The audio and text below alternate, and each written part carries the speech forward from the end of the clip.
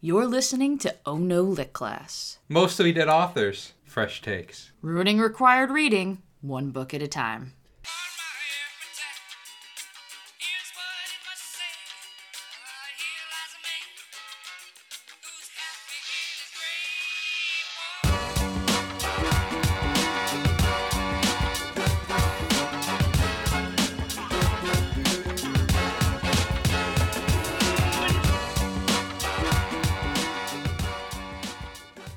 Hello and welcome to Oh No Lit Class, the podcast that did a short squeeze on hedge funds to bankrupt Wall Street and pay off its student loans. Because, that's an intro that'll stand the test of time and won't rapidly become utterly incomprehensible. I'm Megan. I'm RJ. And, you know what today is, RJ? If I was the gambling type, well, then I would be on Reddit fucking over hedge funds. But anyway, I bet that you don't. National Sauerkraut Day. No. MLK Day. No. President's Day. Groundhog Day. Okay. It's Oh No Lit Class's 4th birthday.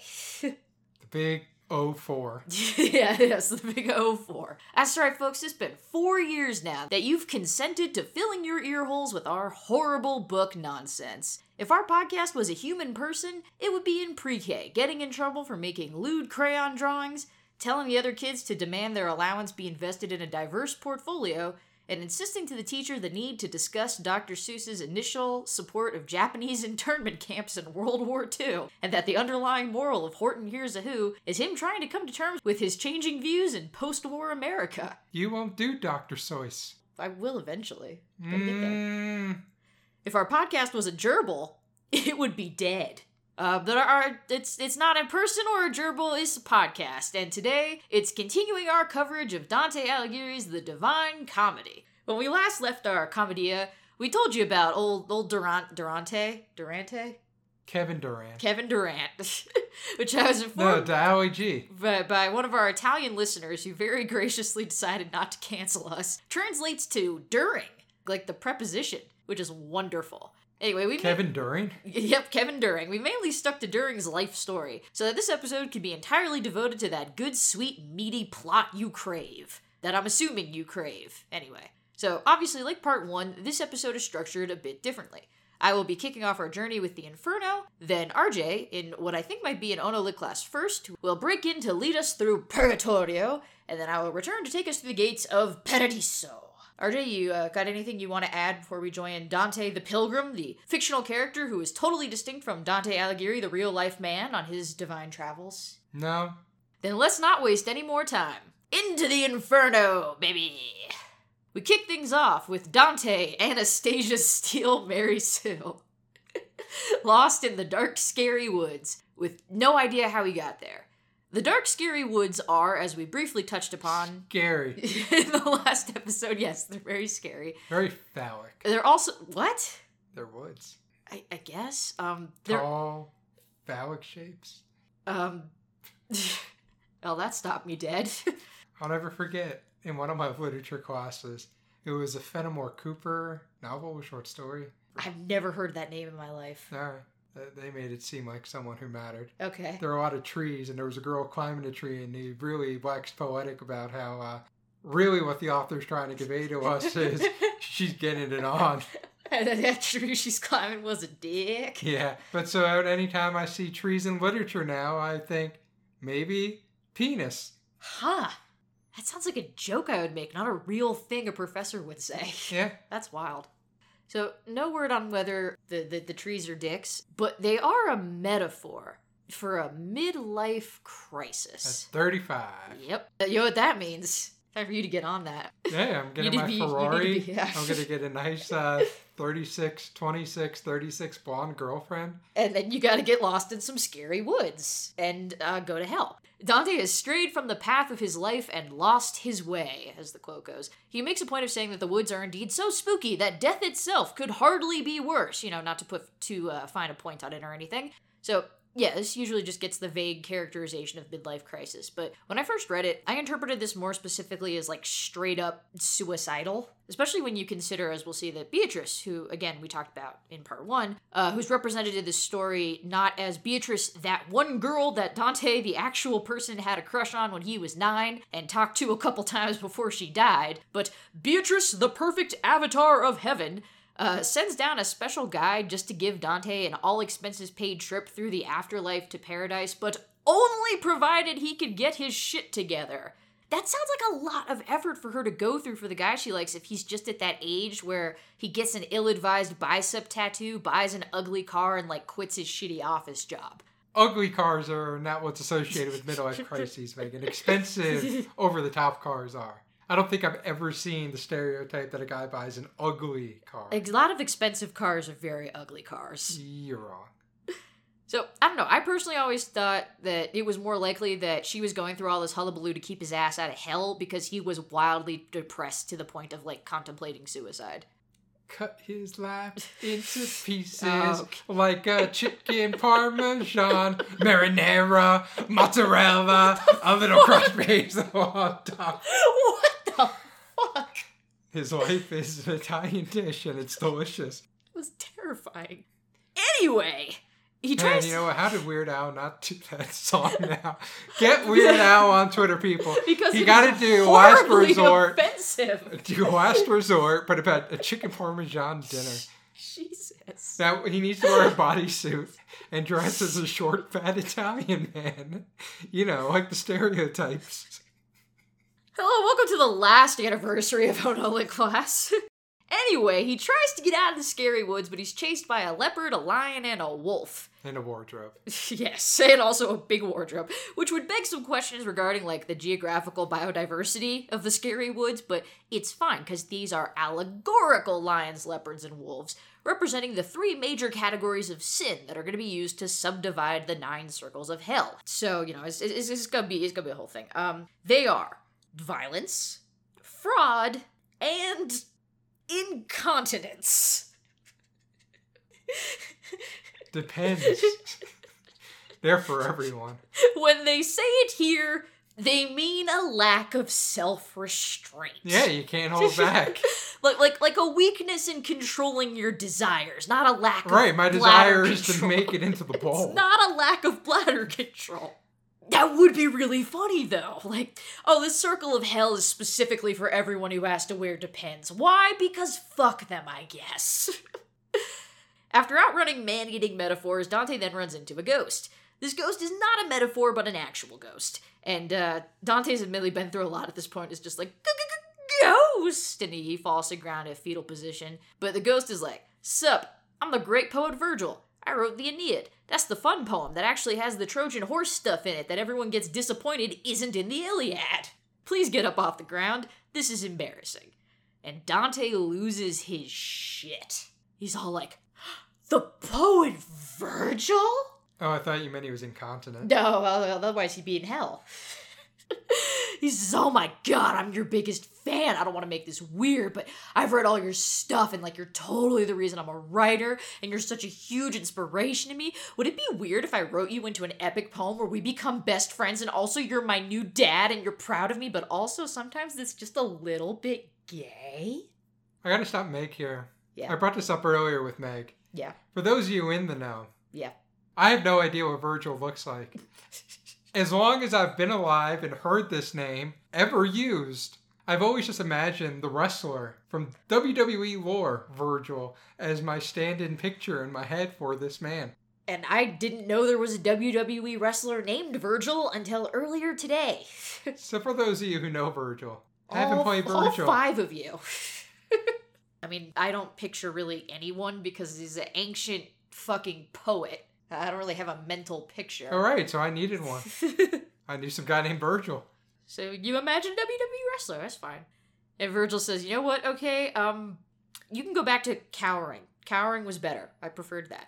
And Dante very fearfully asks if Virgil can do anything about, like, the wolf that was just chasing him, because, yeah, like, the ghost of a poet, that can definitely fight a wolf. And Virgil says, and I'm not paraphrasing by much, nah, we gotta find another path, because the she-wolf is always hungry and horny. She will literally kill or fuck all comers, but it's fine, because someday a big cool dog is going to chase her back to hell. This is a metaphor for getting all the dickheads he hates out of Florence. That's gonna come up a lot. Anyway, to wit, Virgil essentially grabs Dante by the collar and is like, and that other path we're taking? It's through hell. Dun dun dun. It's not the song. What? Yeah, I should have realized. Oh, now I gotta sit here and wait.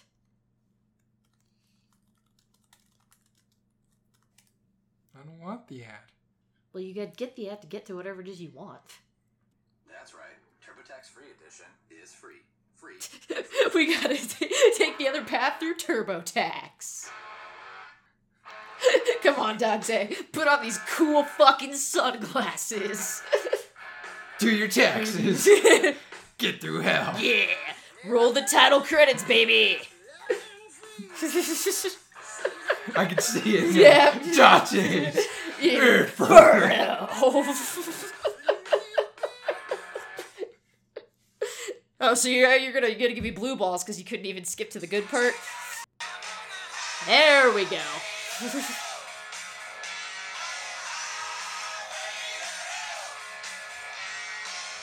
Okay, there we go.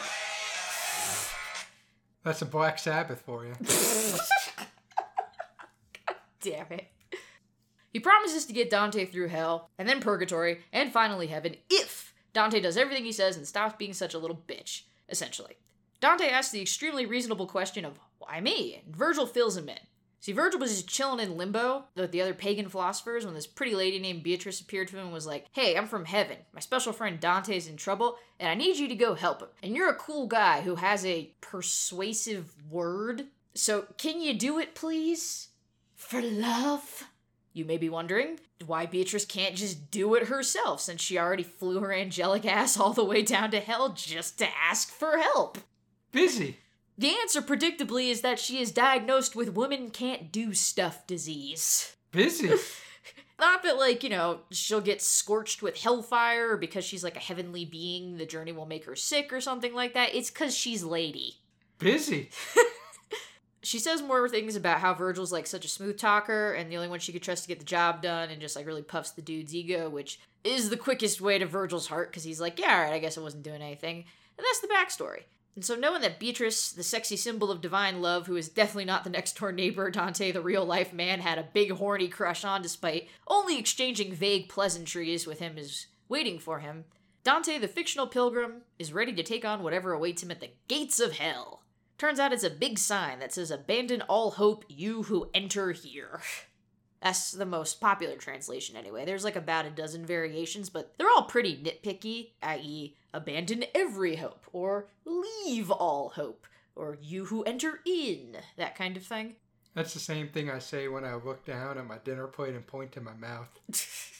With, like, the notable exception of some wild motherfuckers like Dorothy L. Sayers, who has, lay down all hope, you that go in by me. And C.H. Sisson, who has, no room for hope when you enter this place. Just getting real buck wild with it, those two. Through these gates is the path to the river, Acheron? Acheron? I don't know. I didn't look it up. And it's filled with people screaming their fucking tits off. And Dante's like, why? And Virgil just looks at him like, because they're in hell, Dante. It's a good reason. Although technically they're in, like, pre-hell. Like hell's boarding gate. There's a lot of zones. Even though it's just so crowded with, like, wailing sinners, Dante just happens to spot Pope Celestine V, a dude who abdicated being Pope just 5 months into the job and was succeeded by a certain Pope Boniface. Oh, boner face. I had that written down, but I knew you were going to say it. Who you may remember from part 1 as the guy who conspired to have Dante exiled from Florence by very sneaky means. Like a dickhead. Look, Dante had big ol' balls, for sure, but even he couldn't put the actual still-alive Pope in hell, so he did the next best thing and made as many allusions as possible to there being a special place in hell ready and waiting for him. So yeah, they get to the riverbank, and Charon, the ferryman of the dead, is there taking souls across the river. But there's a problem. What do you think it is, RJ? Can't ford the river with that many oxen. No. The river's made of fire. No. There's no AC/DC backing soundtrack, and so everyone's like, this is kind of boring. Yeah, actually, that is a pretty significant issue. And on top of that, he takes one look at Dante and is like, that's an alive boy right there. I don't fuck with that. And Virgil is like, yeah, well, fuck you. God sent us. Cry about it. Virgil's gonna get a lot of mileage out of this. And so Sharon lets him onto the boat, and then a blood tornado happens. Isn't it Charon? Karen? Somebody Sharon? would know this. Karen? If they played Hades. Oh, they say it out. They say He's it a out character. loud. Oh. Charon. Because Charon? he takes people down To Hades town. I see. Way down. Way down. Under the ground. Well, he takes him and there's a blood tornado. You're missing the point. The point is blood tornado. Okay. Which, that's pretty fucking metal. And Dante gets so freaked out that he faints. Which is a thing you should get used to. Because it's going to happen a lot. He is going to faint more often than a southern belle with low blood sugar and a tight corset on a hot summer day.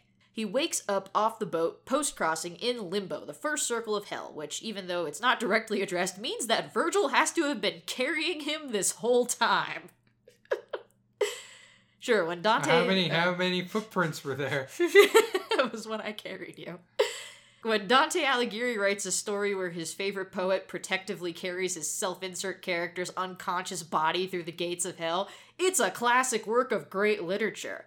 When I write a story where Jane Austen gives a piggyback ride to Megan the fictional pilgrim on their way to see Mike the heavenly symbol of someone I definitely didn't have a crush on in 4th grade, and then in a twist of fate met again by chance in driver's ed when we were 16 and had gotten all hot, it's weird, and I shouldn't be posting it online.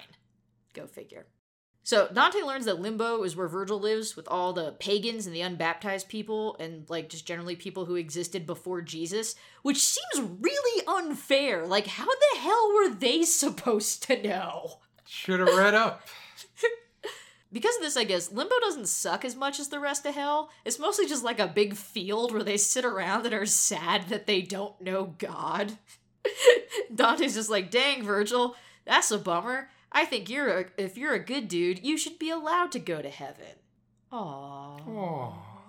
But for now, they gotta go deeper into hell. And circle number 2 is Minos the Bull, who judges sinners and coils his tail around to see which circle they end up in. He tells Dante and Virgil to watch themselves, and Virgil pulls the whole, yeah, God protects me, I fear no bitch line, but, like, he's absolutely bluffing. Circle number 2 is for the lustful. Sinners here are in a big horny tornado. A hornado, if you will. Dante stands by the hornado and is like, hey, one of you, tell me your story. And despite being thrown around in a fucking whirlwind, one of them is like, yeah, sure. Though it's probably more like, yeah, sure. And tells a story about being forced into a loveless political marriage and falling in love with her husband's younger brother and committing adultery and then being murdered by her husband for it. And Dante's like, wow, that fucking sucks. That's bullshit.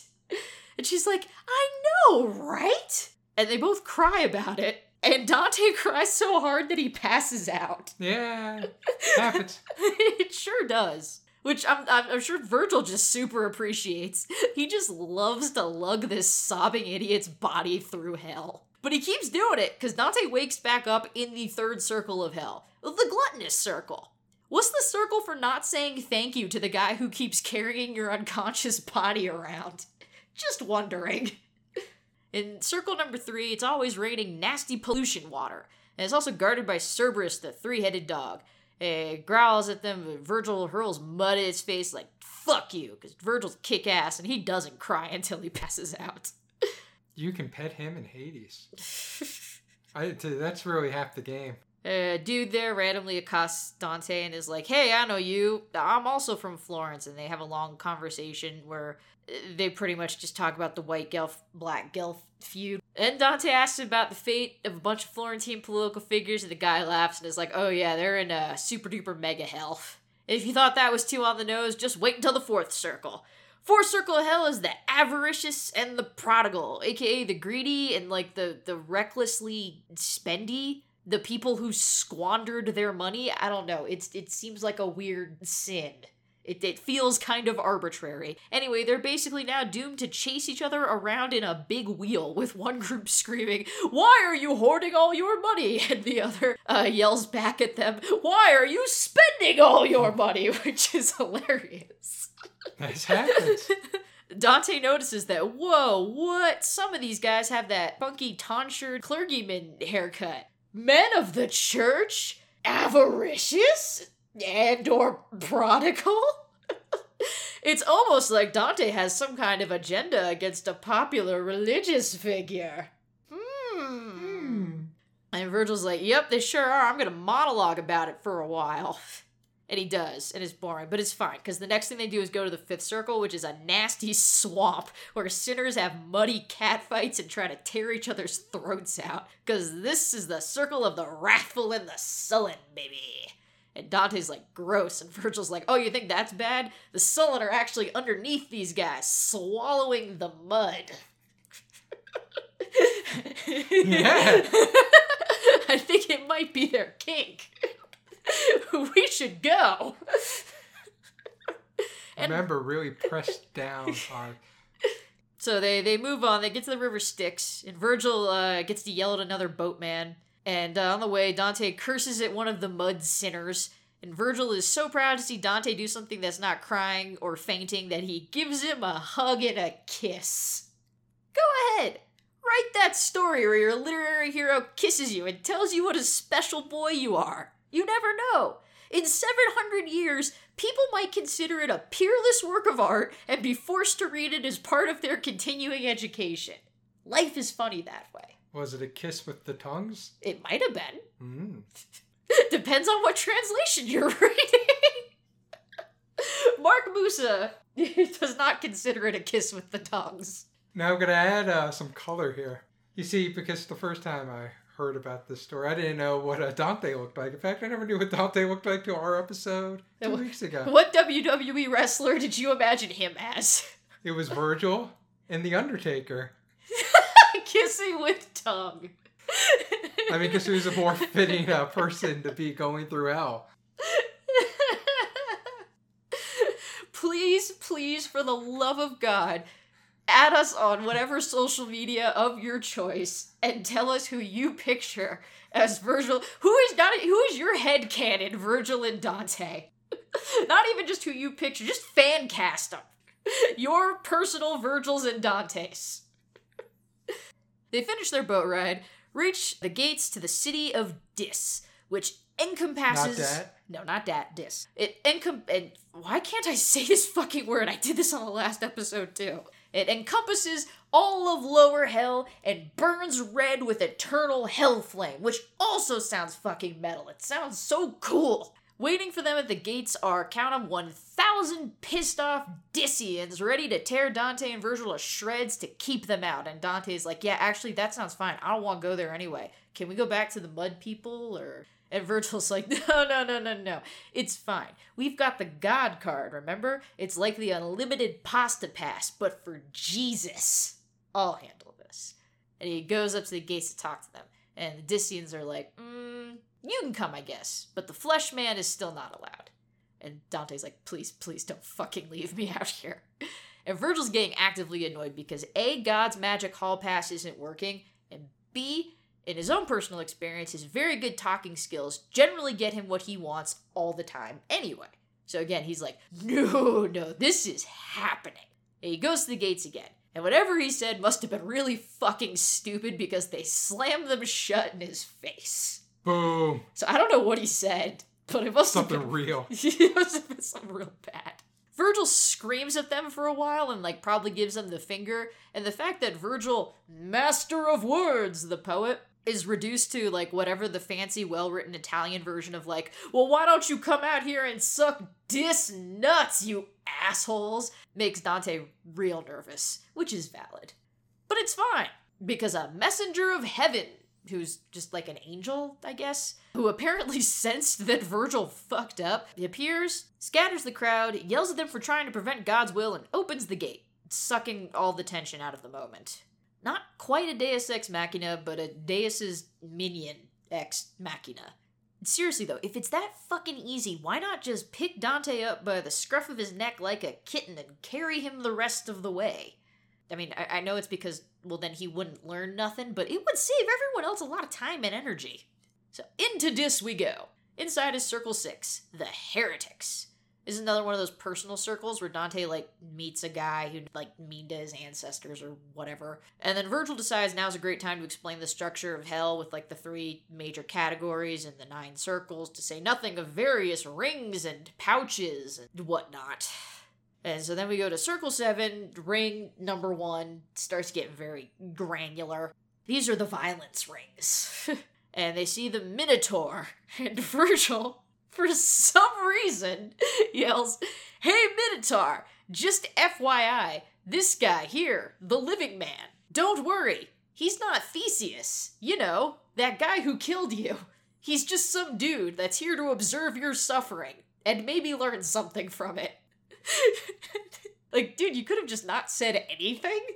But of course, Virgil, as y'all should be learning right now, is almost never capable of not saying anything.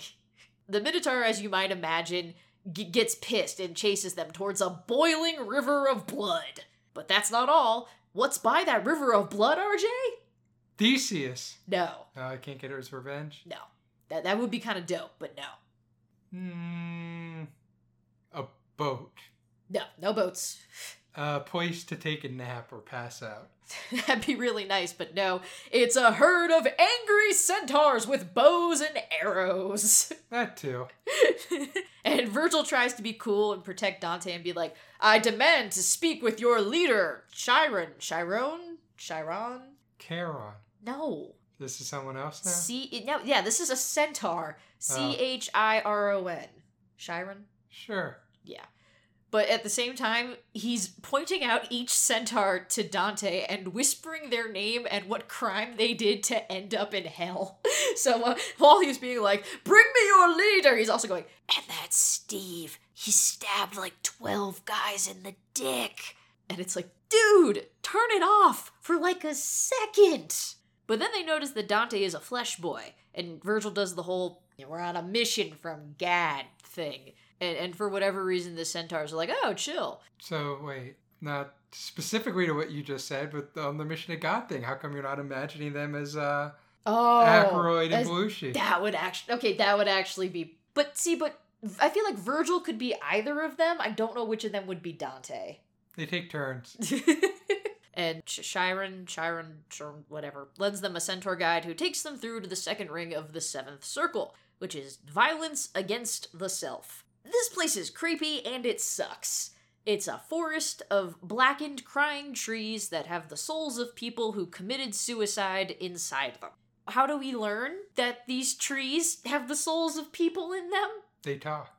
Well, Dante's flipping out because he hears the disembodied crying, and Virgil, instead of explaining that thing I just told you, says, "Tear off a branch and see what happens." And Dante does, because, he trusts Virgil. And the tree is like, "What the fuck? Why would you do that?" And then it fucking bleeds black blood.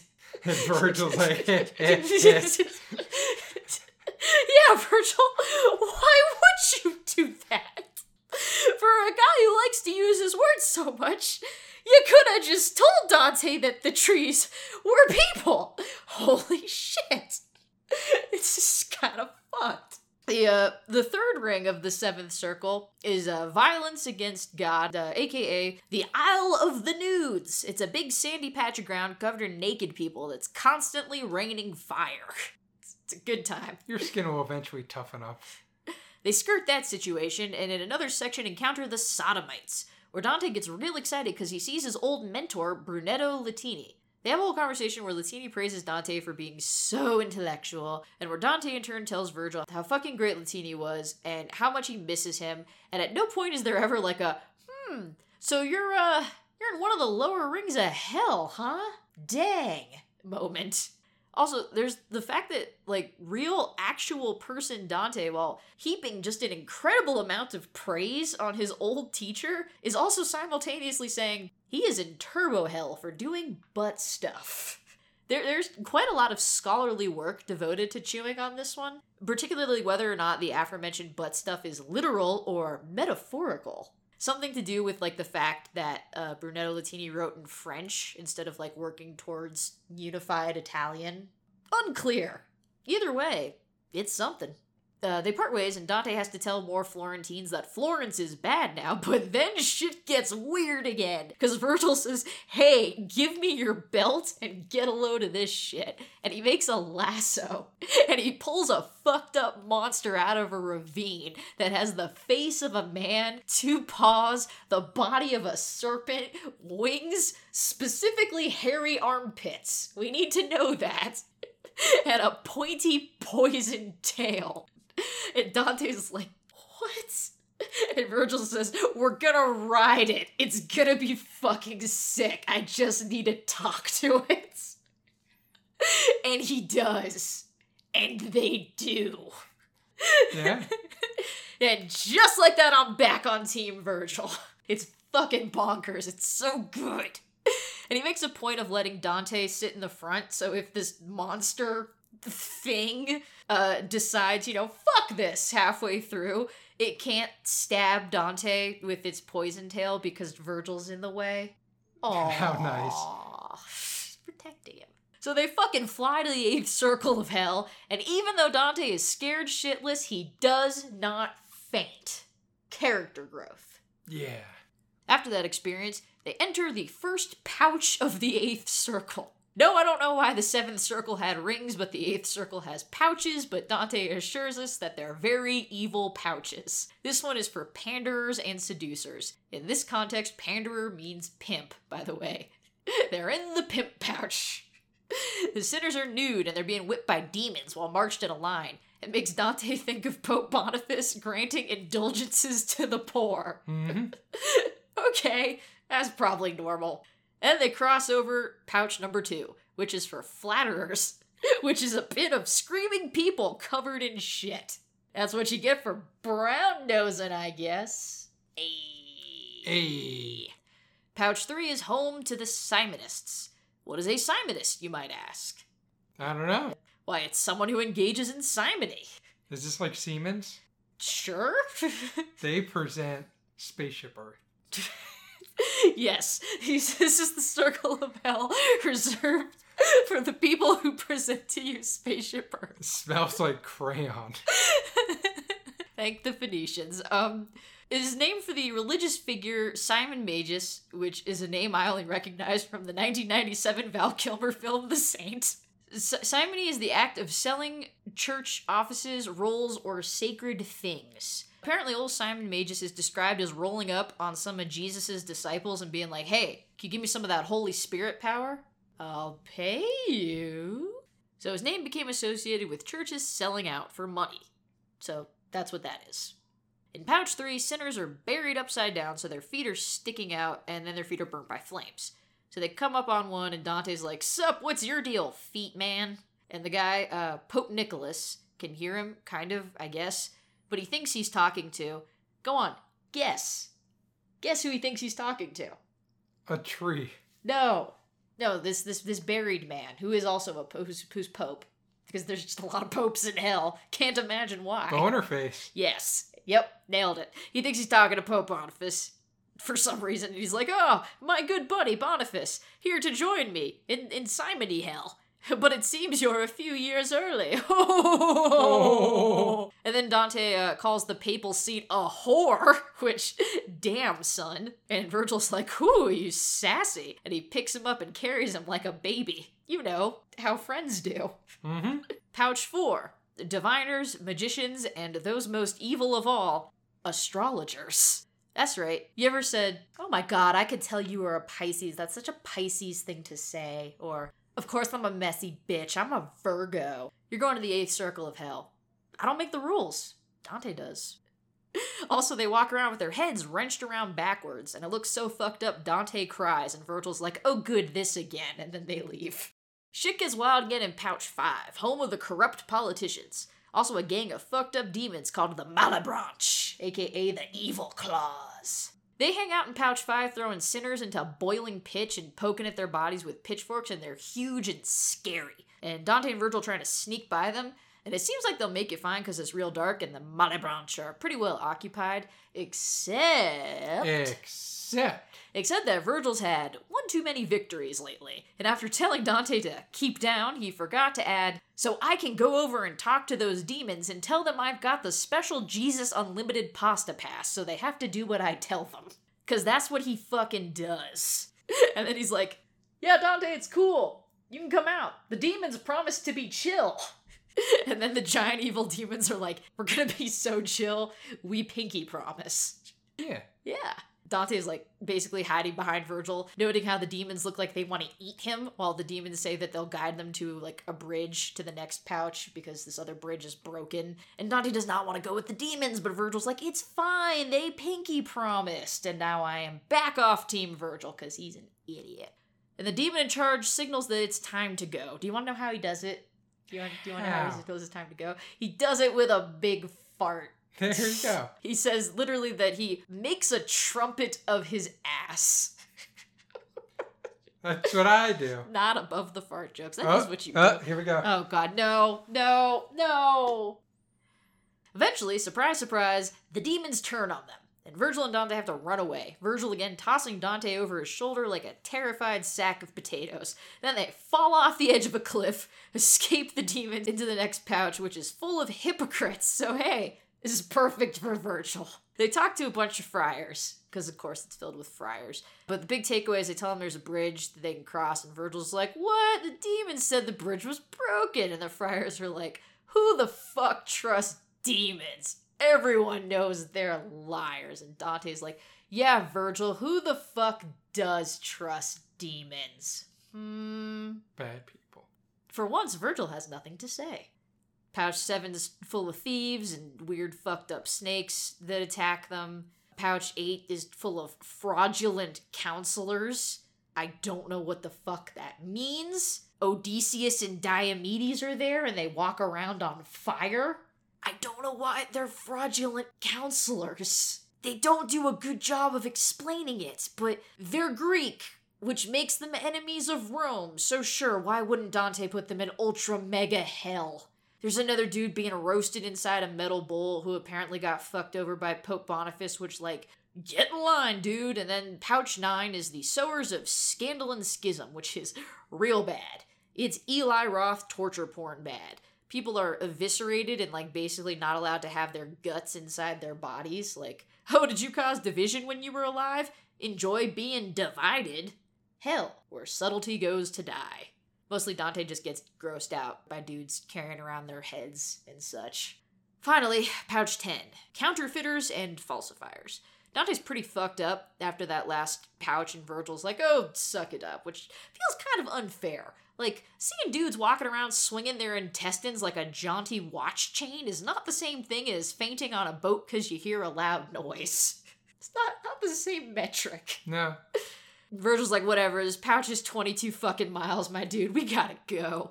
Everyone here's diseased and trying to claw each other to death, so that's nice. They were all apparently alchemists, which is worse than everything else we've seen so far. Yep. What? Spitting in the face of God. And they watch some other sinners scream at each other for a while about who told more lies. And then they leave and head towards what Dante first thinks from far away is another city filled with towers, but no, Virgil tells him, it's a pit full of huge fucking giants that are trapped there. Also, one of them is going to take them to the final circle of hell, because of course he is. His name's Antaeus, and he used to eat lions, and he's fucking scary, and Virgil's like, hey, if you help us, my friend here, the living man, will make you famous with his words. And that works, because he picks them up and gently deposits them in the 9th circle of hell. Traitors. I thought you were going to say Fox News. Hey! Hey! Coming at you with the hot takes. This part of hell is frozen, and the sinners are stuck in ice with only their heads sticking out. And Dante's like, this is horrifying, but honestly, kind of funny looking. They look like frogs. Eternally damned frogs. Yeah, there's Jack Nicholson. What? The end of the movie. What movie? Shining. Yeah, well, it's not just his head. It's pretty close. That'd be funny if it was just his head sticking out. So they're all like political murderers and shit. Dante accidentally kicks one in the face. Then he sees one head close enough to another that it's chewing on it. One head's just gnawing on the other head, and he's like, I must know more. And this dude, Count Ugolino, Count Dooku, tells a story that fucking traumatized me the first time I read this. It is upsetting. Yeah, it was the senator who became the emperor the whole time. The short version is the guy whose head he's chomping on, who was an archbishop, of course, had exiled him, then tricked him into coming back, then betrayed him and locked him in a tower with his sons, then starved them all to death. And while they were all starving, his sons kept going, you should just eat us, father! Eat our bodies to live! Which, what the fuck? What the fuck, man?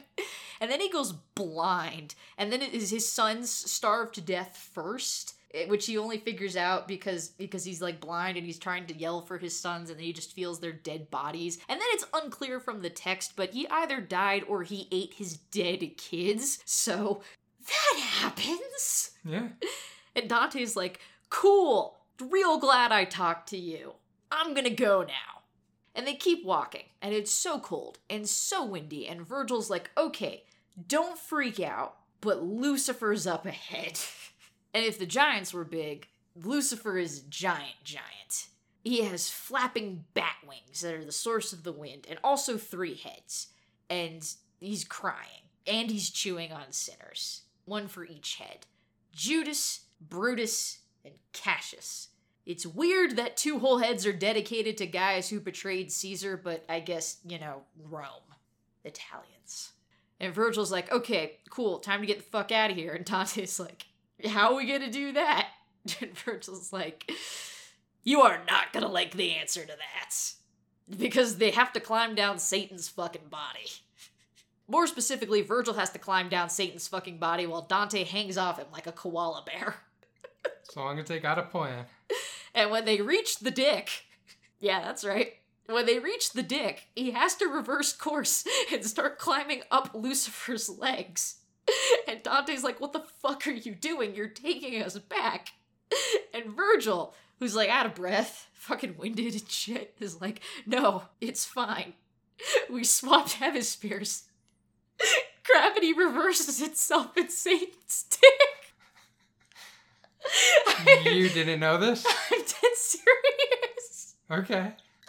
This is common knowledge where I'm from. They're in the southern hemisphere now. They reversed the polarity at Lucifer's penis. Yeah, it's why the toilet goes the other way. Yeah. So they hop off Lucy's hairy legs, and they walk through a cave that leads them out of hell and into the open air through to purgatory. They climb that dick to freedom! With whom we truly share a world full of happiness with someone. Hey everybody, it's Megan coming at you from the wee hours of the morning. Because having a job again is really awesome, but it has definitely made me nocturnal again. So I'm gonna try to make this fairly quick. I can't make absolute promises. Yes, Pravi, I know. Because, this is the big 04, as RJ put it. Yes, Pravi, you're here and you are also very special. Oh, it's important that you're here too. You have anything to say on this very auspicious occasion? Nope. You just want to look at me. Okay, cool. Yeah, you little bastard man.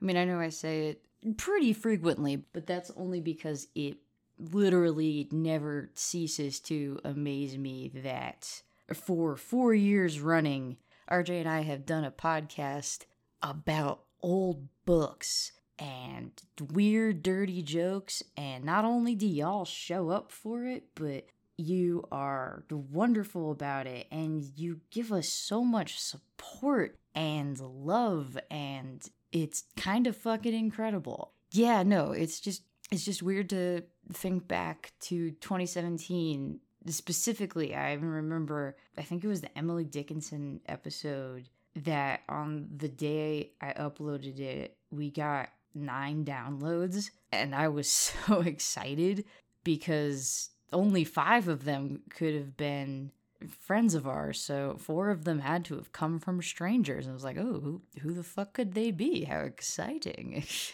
And a couple weeks ago, we passed the 300,000 download mark, so pretty cool. And another thing that never ceases to amaze me is our wonderful, beautiful, amazing patrons who would never be in Inferno, wouldn't have to deal with purgatory, would shoot all the way straight up to paradise. You know, if that was their thing. If that was their jam. I don't know. That gets us into tricky territory. The Virgils to our Dante, perhaps. Wait, no, that also sounds weird. It is 1:30 in the morning Mountain Time. God help me. Our patrons, they're amazing. We love them. They support the show. This episode and all episodes are partially brought to you by our patrons, including our newest patrons, Matilde McNutt, Sienna Costanzo, and Jordan P. Thank you to Matilde, Sienna, and Jordan. Very much appreciate you. We appreciate all of you. Maybe we'll do this for another 4 years. We'll see. Probably should we do this for another 4 years, bud? What do you think? Oh, what do you think? You got an opinion? No. Why would you? Purgatorio follows in the same structure, which Megan didn't point out. There's 10 levels to everything. There weren't 10 levels, there were 9. No, there's because it was anti-hell. Yeah, yes. Pre-hell, Hell's Boarding Gate. Well, right, so it's 10, 10, 10. That's part of, the comedy. Whatever. That's not what's important to me. What's important to me is watching them fuck around. Purgatory follows the same structure of 10. In particular, here we'll be examining the 7 deadly sins now that we're out of hell. The deadly sins are like deadly sins, and these sinners are bad and all. They just aren't Inferno bad. So if you have indulged in any of these things, know your future punishment could be way worse. Are they incontinent? They did not specify that. So in the reality that Dante and Virgil climb into or climb out of after passing the dick, and they get out of the Inferno, Purgatory is an island in the southern hemisphere. In fact, if you draw a line from Jerusalem through the center of the globe, Purgatory is directly on the other side. This is known as being antipodal for all you nerds out there. The idea is that when Lucifer fell to earth, he landed on Jerusalem, and it was literally the suplex fell through the earth, and it pushed Purgatory out of the seas. Purgatory also being the only landmass in all the southern hemisphere, according to the text. Wait. So he pushed Purgatory... its body. With his dick. Yeah. With the polarity of his dick. Yeah, and there was nothing in the southern hemisphere before that. Things were sad and desolate before white man found things like South America, Australia, or Africa. With the power of Satan's penis. So, Christianity. Another thing going on in the background Megan did not make mention of they are keeping track of the days. It becomes important to the story, I guess. It was not at all important at all in the Inferno. So Dante and Virgil arrive at Purgatory on Easter Sunday, the day of all days. Easter, of course, celebrated for being the day Mr. Cadbury, the cutest of gray bunnies, laid a chocolate egg with a delicious marshmallow filling of some sort. Good. But instead of finding bunnies of the chocolate lane variety or the man-eating variety, they find Cato, who serves as a guard to Purgatory, placed there by God. Just some dude chilling in the guest house, put there by someone with more power. Kind of like Cato Kalin. Fuck me. What are the odds? They tell you history repeats itself. I hate this. Dante then starts to flex some early 1300s knowledge. He talks about how crazy it is to be here, opposite of Jerusalem. And since it's dawn in Purgatory, it must be nightfall in Jerusalem, and midnight in India, and noon in Spain, showing that he knew and understood the earth was round, and time zones existed, and that Christopher Columbo was just some whiny little baby with silly ideas. Oh, alright. Well, good for him. The two begin their journey up the mountain. The The base of the mountain is known as Anti-Purgatory by those who have written on the comedy, as they do not quite cover the sins, but just people who don't fit. It gets you ready for the real mountain. Purgatory base camp. The first group the two come across are those whose Christian lives were in some way delayed or deficient. The excommunicated and the late repentant. The excommunicated are held at the base of the cliff for a period of 30 years longer than their refusal to obey authority. A period 30 times longer. The excommunicated example is Manfred of Sicily, who in life was excommunicated by 3 successive popes, defeating 2 papal armies before being killed by the 3rd. Manny explains that prayer from those currently alive and the grace of God may reduce the amount of time a soul spends in purgatory. So, similar to Coco rules. Next up are the late repentants. Basically those who were either 1, too lazy or too preoccupied to repent, 2, those who repented at the last minute without formally receiving last rites as a result of violent deaths, and 3, the negligent rulers. They were busy doing hot girl shit. I would love for this story to be updated to include all the villains killed in action movies whose last thoughts were like, "Forgive me, Father." I can just imagine a real who's who of villains all in the same movie, trapped on an island on Easter Sunday. David Lynch, Darren Aronofsky, David Cronenberg. These are directors. Oh yeah, who's going to direct it? Any of them? Who's going to direct them? I thought you meant they're all going to be on an island. I'm like, what did they all do? They're just the directors. They're directors and perhaps villains. But I can imagine this is a David Lynch film. I'd watch that. These folks will be admitted to purgatory thanks to their genuine repentance, but must wait outside for an amount of time equal to their lives on Earth. Instead of getting any cool villains, we get Pia de... This is why I didn't say most people's names. We get Pia, who was a noble woman that was murdered by her husband who wanted to clear the way for a new wife. Piasin, being normal and not getting any last rites provided to her because she got murdered.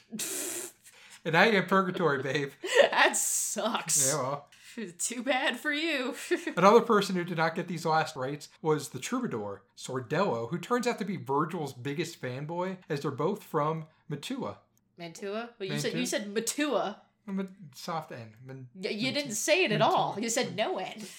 Tapped. Front of the teeth. Using the edge. Mantua.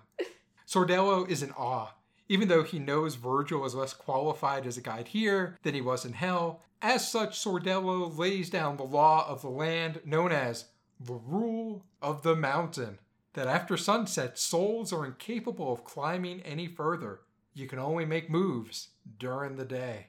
In short, we, the audience, are being told that we can only ascend through light, aka God, aka divine grace. Dante and Virgil look to the sky and it's 3 p.m. The sun is going to be gone soon, so they peace out. Although Virgil probably kind of wants to stay and bask in the lauds he receives from this guy. By sunset, they reach the Valley of the Princes. You think Dante was jealous? This is the only time that Virgil gets the spotlight in all of Purgatory, so probably. Virgil is not nearly as prominent in this land. Well, because he doesn't know this place. He's never been there. Hell, he's big dick on campus. Yeah. So by sunset, they reach the Valley of the Princes, where they meet persons whose preoccupation with public and private duties hamper their spiritual progress. It's hard to be king, and you can't punish a king too much for being too busy kinging to instead be praying. The example here is Philip the Bold, aka Philip III of France, who in about 15 years doubled the size of France in the late 1200s. What have you lazy fucks done with your lives? Y'all better start praying. Jesus. Jesus is good. As night falls, Dante writes, "'Twas now the hour that turneth back desire, in those who sail the sea and melts the heart. The day they've said to their sweet friends farewell, and the new pilgrim penetrates with love. If he doth hear from far away a bell, that seemeth to deplore the dying day." And he goes to sleep at 8:30 at night. He sleeps until 8 a.m. Look. Wow. Going on journeys like these is a tiring endeavor. Okay, I mean, you know what? He did spend much of the time in the Inferno terrified and traumatized and unconscious. You know what? No, what the fuck? Get up, man. You know what's even better than getting 12 hours of shut-eye? Waking up and finding that you've been carried out to the gate of purgatory proper. Virgil's still fucking carrying his ass? I guess everyone got tired of waiting for him to wake up. Joke's on him, though. No breakfast. The gate is 3 steps. Still fucking carrying him like a Yeah. baby. The gate is 3 steps. Polished white, reflecting the purity of the penitent's true self. Black, the color of mourning, cracked in the shape of a Christian cross. And red, symbolizing the blood of Christ and the restoration of true life. At the gate is an angel. Dante cannot look at the angel because the angel is just too bright for his living mortal eyes. Virgil recommends that Dante plead for entrance past the gates, which he does.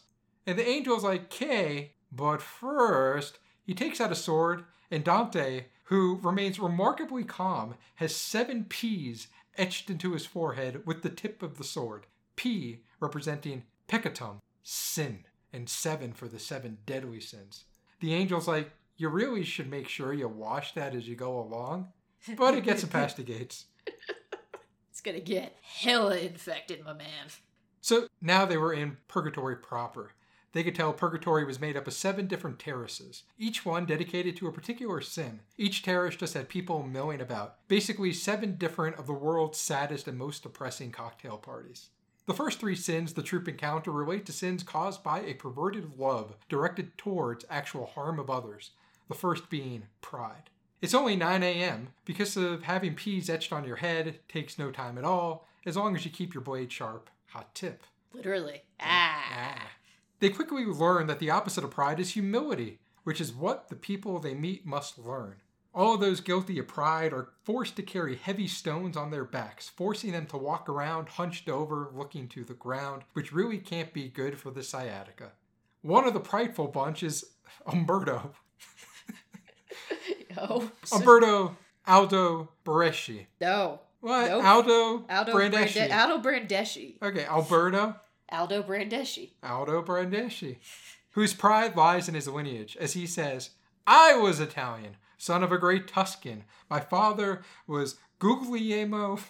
See, I didn't waste time with this shit. I don't know why you do. Oh, Jesus Christ. Guglielmo Nope. Aldebresco. You know, Jesus Christ. nah, that wasn't his dad. He didn't aim that high. You know, as if that meant something. Oh, yes. Oh, Guglielmo. Walking around with the stone on his back. He did learn good, though, as he did add, "I don't know if you've heard his name."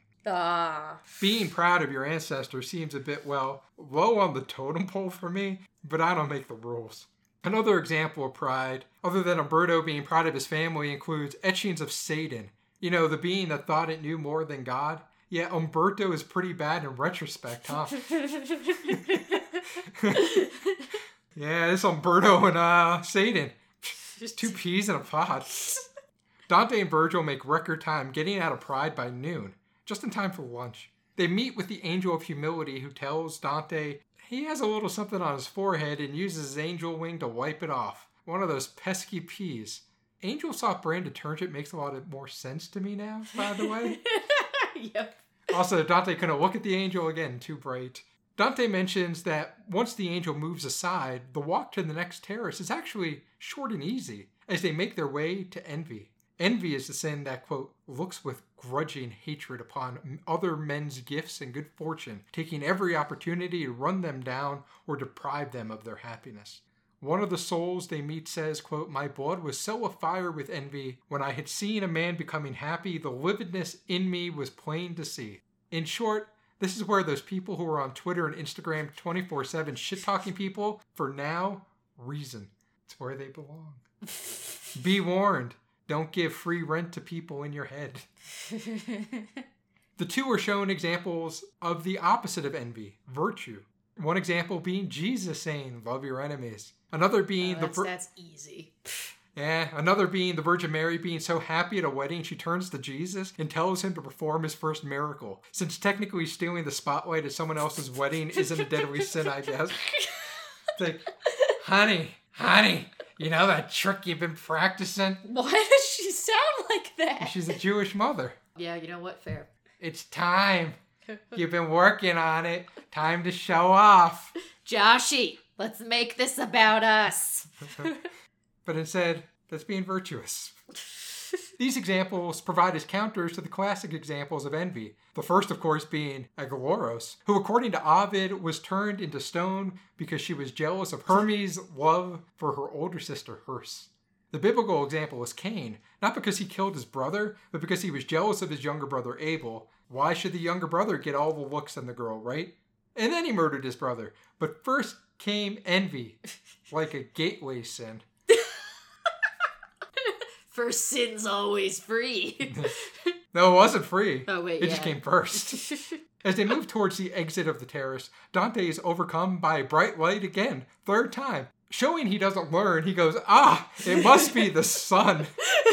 And Virgil says, no, you idiot. It's another angel, like the last 2 times this happened. Come on, buddy.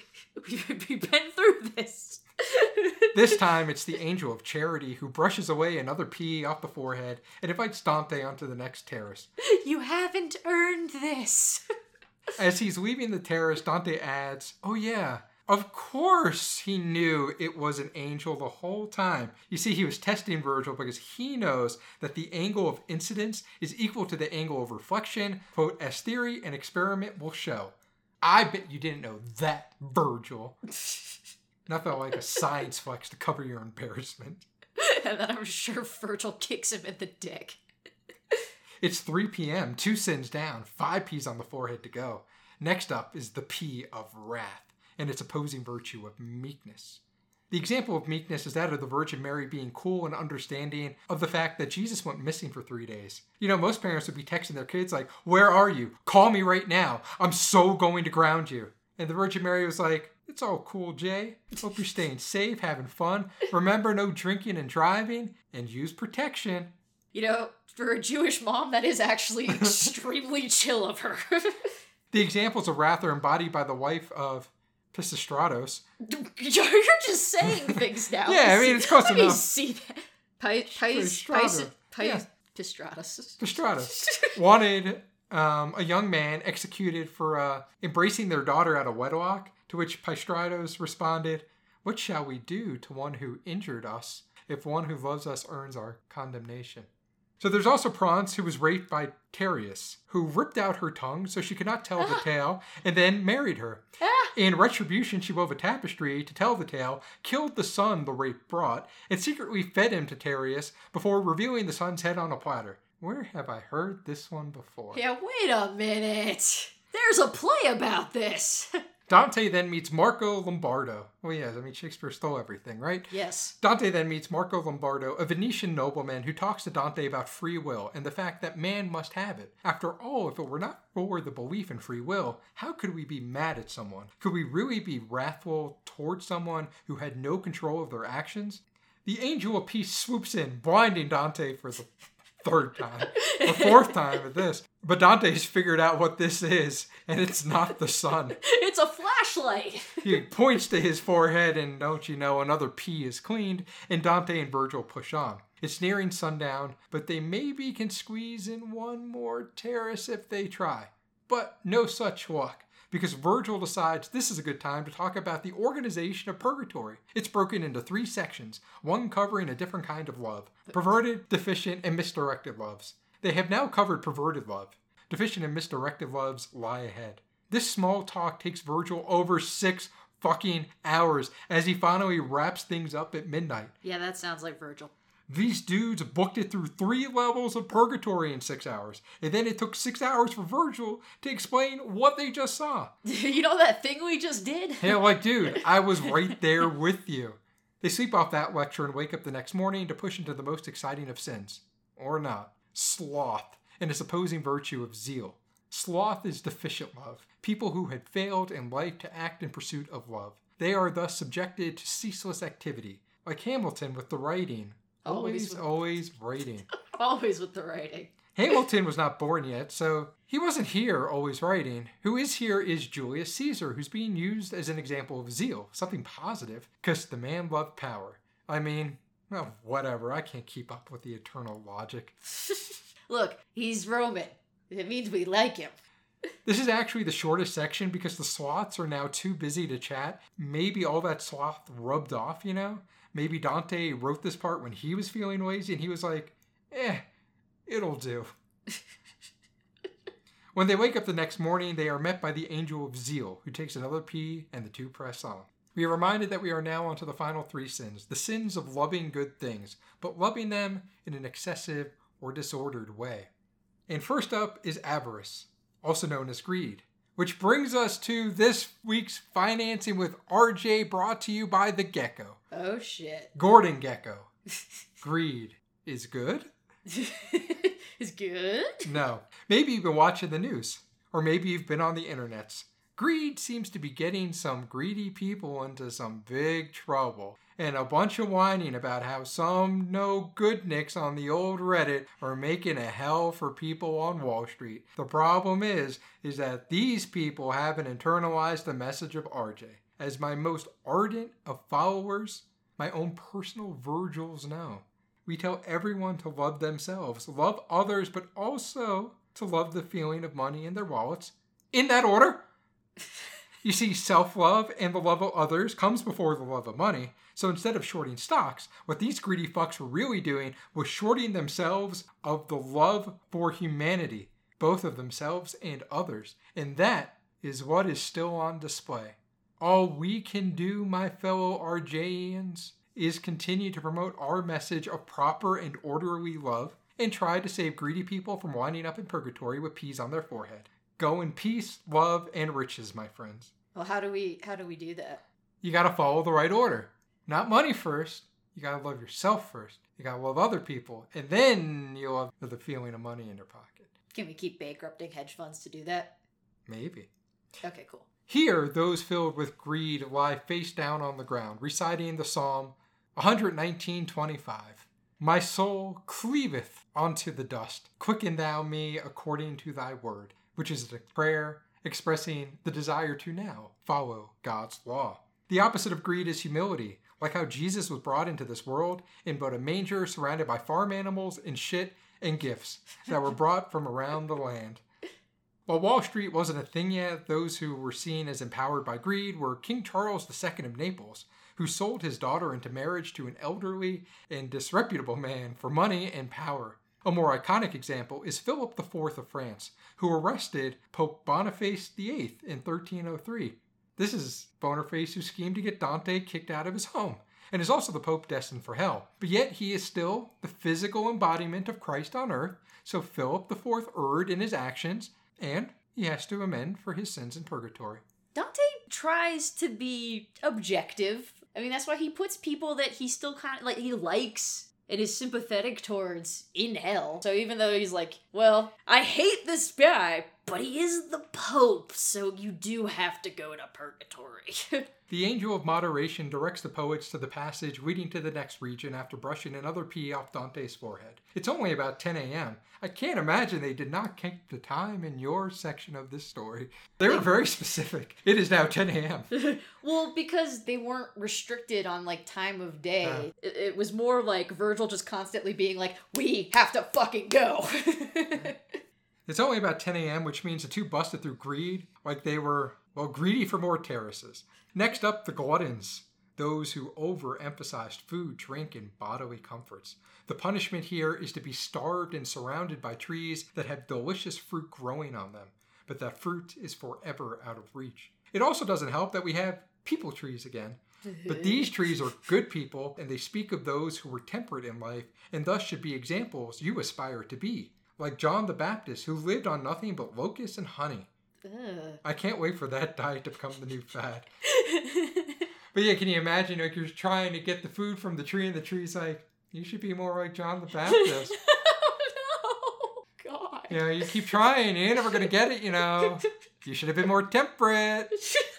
No one tried to rip off any of the branches here. Yeah, Virgil wasn't like, hey, tear off a branch and see what happens. And Dante's like, I'm not going to fall for that twice. Fuck you. Yeah, so not only do these trees tease you with food, but they taunt you by calling you a fatty and telling you to be more like John the Baptist. Bunch of assholes. I'm all for green living and whatnot, but fuck those trees. The prayer of this terrace is called Labia Me Domine. Psalm 51:15. O Lord, open my lips, and my mouth will declare your praise. Damn right, open my labia and get to work, O Lord. That's good. Who can disagree with that? Not me! Yeah, Lord, open these lips. Open those lips, Lord. Yeah. Holy shit. The two popes actually bump into one of Dante's sweet new style buds, talk shop, and invite him to join in. The duo is now a trio. They keep the party bus going, and they're greeted by the Angel of Temperance, whose brightness is like the red glow of molten metal. Another P down, with a puff of his wing, and he pronounces, "Blessed are they who are so illuminated by grace that the love of food does not kindle their desires beyond what is fitting." And they More fat shaming. and they press on to the one we've all been waiting for, lust. Yeah. Here we have souls repenting of misdirected sexual desire, who now call forth in praises of chastity and marital fidelity. To exit this level, you must walk through a wall of fire, because shit is hot. On this level, there are actually two separate groups. They are separated by homosexual and heterosexual misdeeds. The homosexual representation in this tale is of Sodom and Gomorrah. Boring, played out. The heterosexual example is that of Oh, jeez. of Pasiphae. Oh, yeah, okay. We mentioned Pasiphae? That sounds familiar. She was married to King Minos of Crete, but got thirsty for some Oh. literal bullcock That's why I know her. as the result of a curse from Poseidon and went to town on it. You know, like heterosexuals do. Yeah, because that's how they made the Minotaur.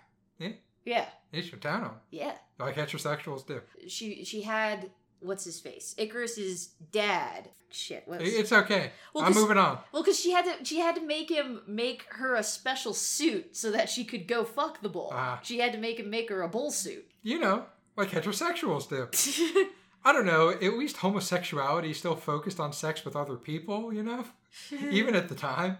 Also, while not relevant directly to the story, Pasiphae was a vengeful lover, and King Minos was known to sleep around, and she was good with magical herbs, and she inflicted him with a curse that made him ejaculate scorpions and centipedes that would kill anyone he ever slept with. That I did not know. Yeah. That's not part of the Icarus. Daedalus, that was his name. Daedalus the inventor. That's not part of the Icarus and Daedalus myth. Did not know that. Yeah, it's cool. Shortly before sunset, the poets are greeted by the Angel of Chastity, who instructs them to pass through the wall of fire.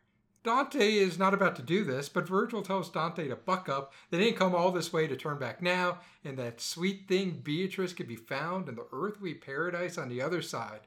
Dante decides, By the time they get through the wall, it's late, and so they sleep on the stairs just before reaching the earthly paradise. You know, you want to make sure you hit that shit with a full tank. Yep.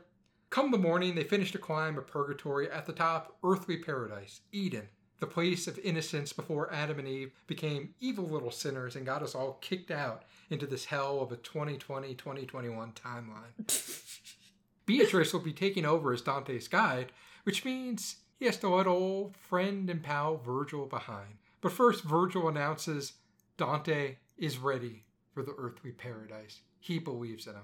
Dante says of Virgil leaving, but Virgil had deprived us of himself. Virgil, the gentlest father. Virgil, he to whom I give myself for my salvation. And even all our ancient mother lost was not enough to keep my cheeks, though washed with dew, from darkening again with tears.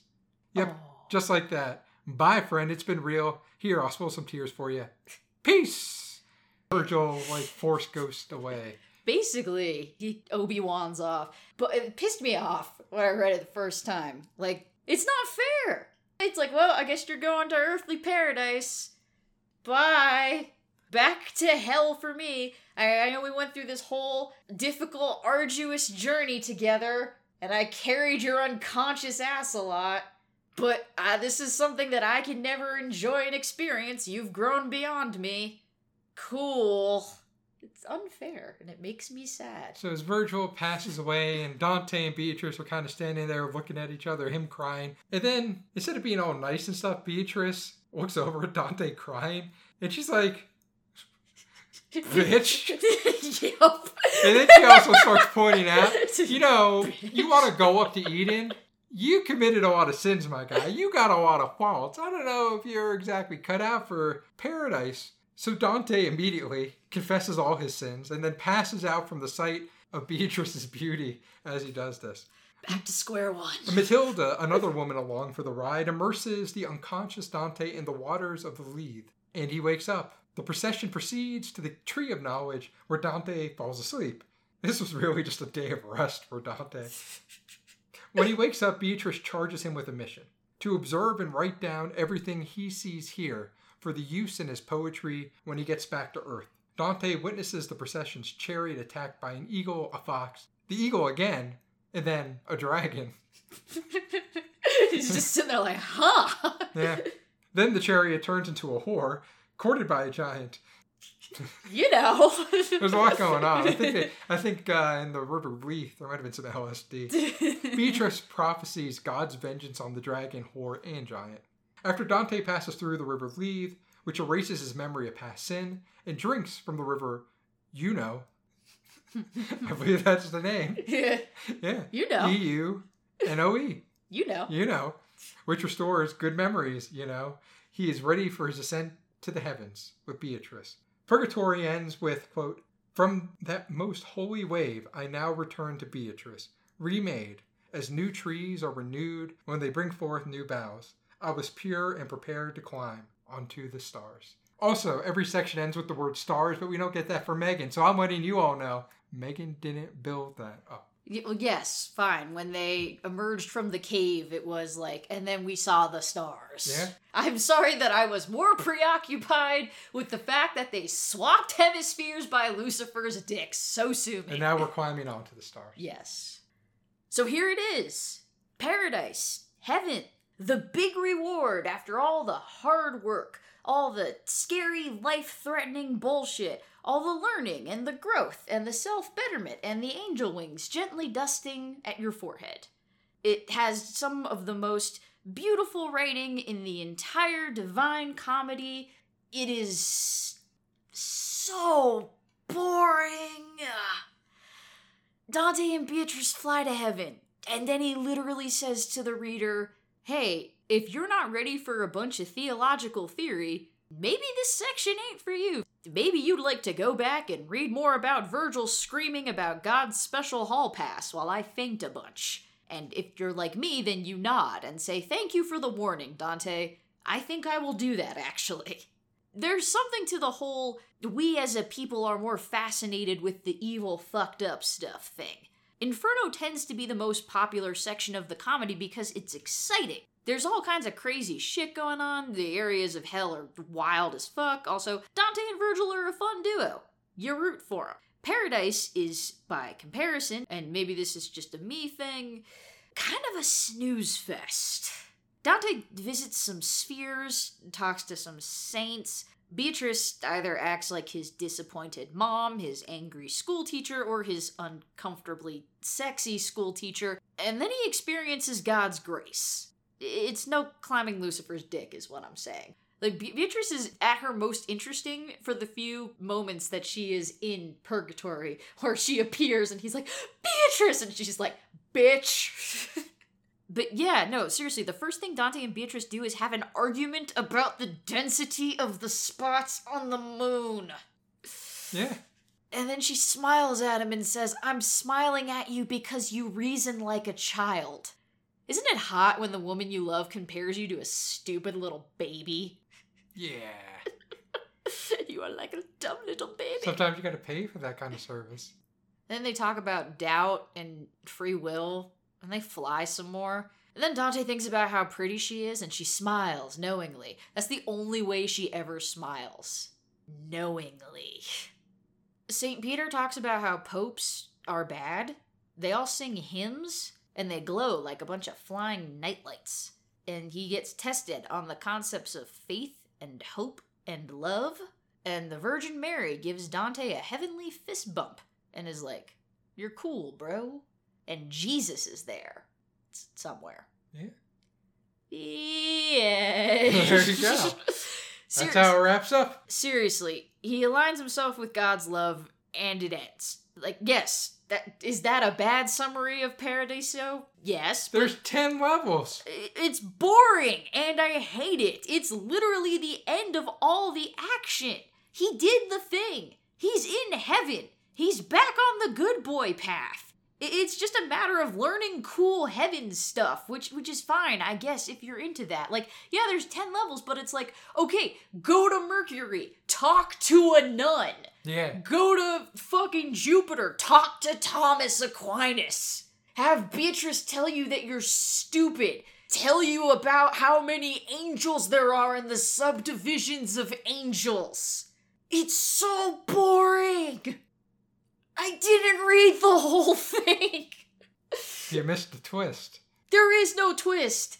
Beatrice disappears a little bit at the end, and Saint Bernard shows up, and he's like, "Sup, I'm Saint Bernard." And Dante goes, "Okay, cool." And he's like, "We're gonna give you this test to see if you're cool enough to get into super heaven." Yeah. And then he is. But do you know what Super Heaven was? See, so It's Imperium. You gotta imagine the movie, Meg. It opens with, Highway to Hell. The closing song, Margaritaville. Are you saying that God, when he aligns himself with God's will, it's Jimmy Buffett? Yeah. Wait, Margaritaville's not a happy song. He's wasted away in Margaritaville. Some people say that there's a woman to blame, but he knows it's his own damn fault. Oh yeah, it's God. He could blame Eve, but he knows he made her. But that's what we don't talk about in religion, Meg.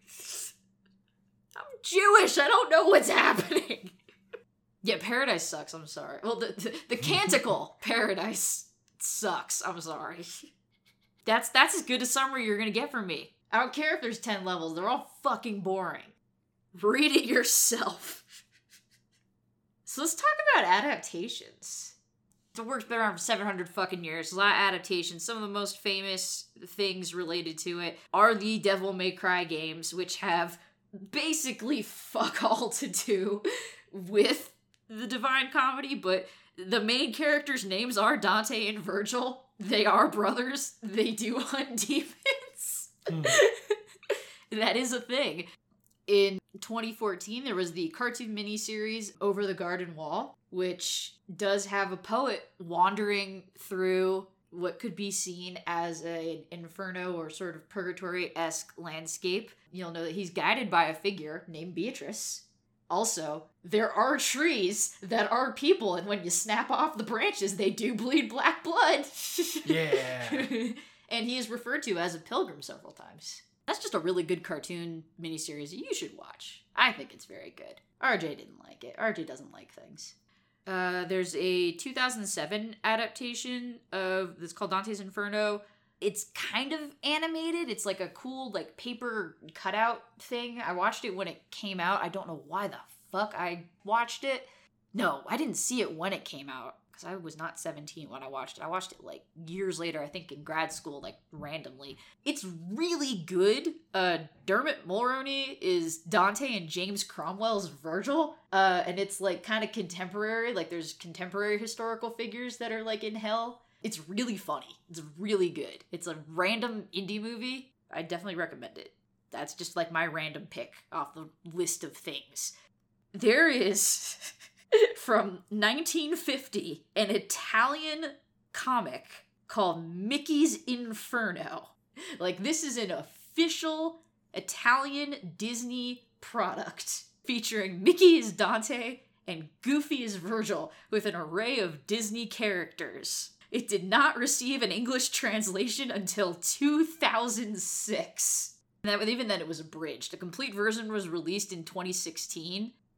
I need it. There's a whole bunch of crazy things in it. The only thing that I grabbed, because this is the funniest fucking thing I've ever heard, is one of the things is Dumbo, suddenly voiced and having trouble flying, giving Mickey and Goofy a ride through the burning city of Dis, being chased by Furies. Yeah. Can you fucking picture it? Yeah, so that was an Italian comic from fucking 1950. There's a Mickey Mouse fucking Dante's Inferno with Disney characters. Gotta get it. I don't know where the fuck I'm gonna find it, but I want it.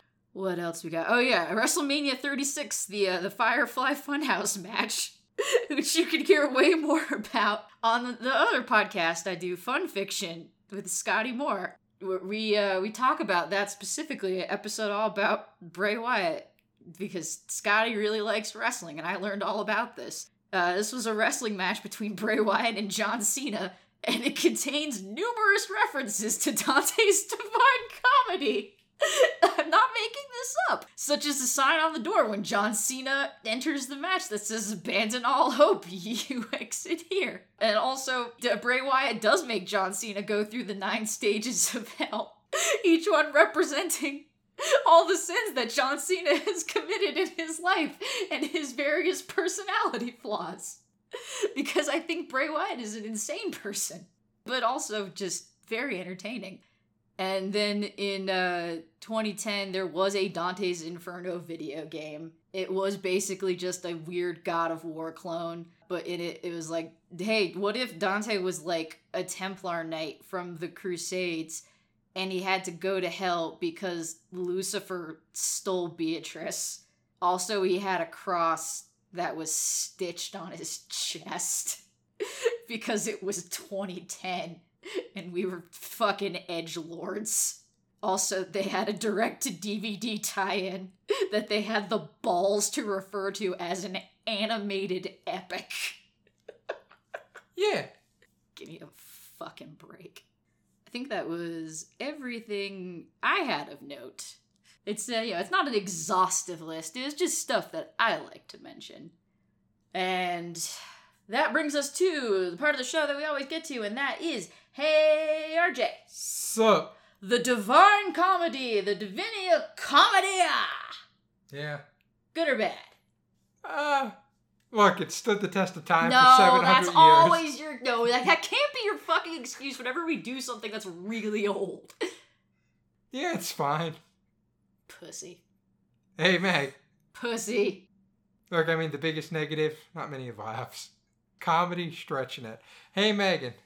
Yeah, RJ. The Divine Comedy, good or bad? I haven't read it in a really long time. I forgot how much I genuinely really love a lot of the Inferno, but I think I love the dumb shit I'm not supposed to. Like the stupid character stuff, which is why Inferno is my favorite, because, you know, you're saying that it's not funny, but Virgil and Dante are 2 halves of a whole idiot. You know, it's what makes them fun to follow around. Their flaws complement each other, and flawed characters are fun.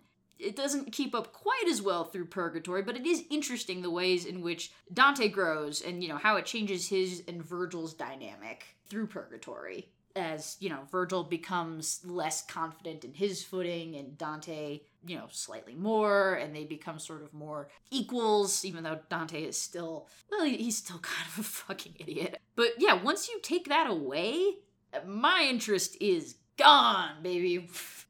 Because once Virgil's gone, like that whole dynamic is lost, and it just gets really boring because Beatrice is not a great replacement for that. So, yeah, I'm a simple dipshit who lacks appreciation for the historical contextualization of the work and how important it was, like, linguistically and shit for Italy, or theologically or whatever. It's the stupid Mary Sue bullshit that tickles me. And for that reason, I think it's good. I like the funny stuff. So yeah, a lot of it depends on what translation you're reading, because, yeah, if it's hard, then it's not fun, and then you can't really appreciate the stupid, goofy antics, which are what I like. And that's also, again, why a lot of people just read the Inferno and ignore the rest. And that'll about do it for this episode of Oh No Lit Class. Hope you enjoyed it. I had a lot of fun going back to one of my favorite things that I forgot was one of my favorite things. If you've enjoyed listening to this for the past 4 years, oh my good God, consider leaving us a rating, a review, subscribe, tell your family, tell your friends. Go down into all the various circles of hell to tell your enemies and random strangers. Be like, hey, there's a literature podcast that I think you should check out while you're suffering for all eternity, or working your way up in purgatory, or in the various magical spheres of heaven. They probably don't want to hear this, but, you know, everybody else. You can like us on Facebook. You can check us out on Twitter. You can listen to us anywhere, everywhere, all the time, and everything at ohnolitclass.com. The next episode will be out on February 18th. Till then, I'm Megan. I'm RJ. We love you. Bye. Wait. God, don't fart on the mic. Ew, that's disgusting. You gotta get the trumpet. You made a trumpet of your ass. Yeah. I can never get close to that. Yeah, mic. boy. That's so disgusting.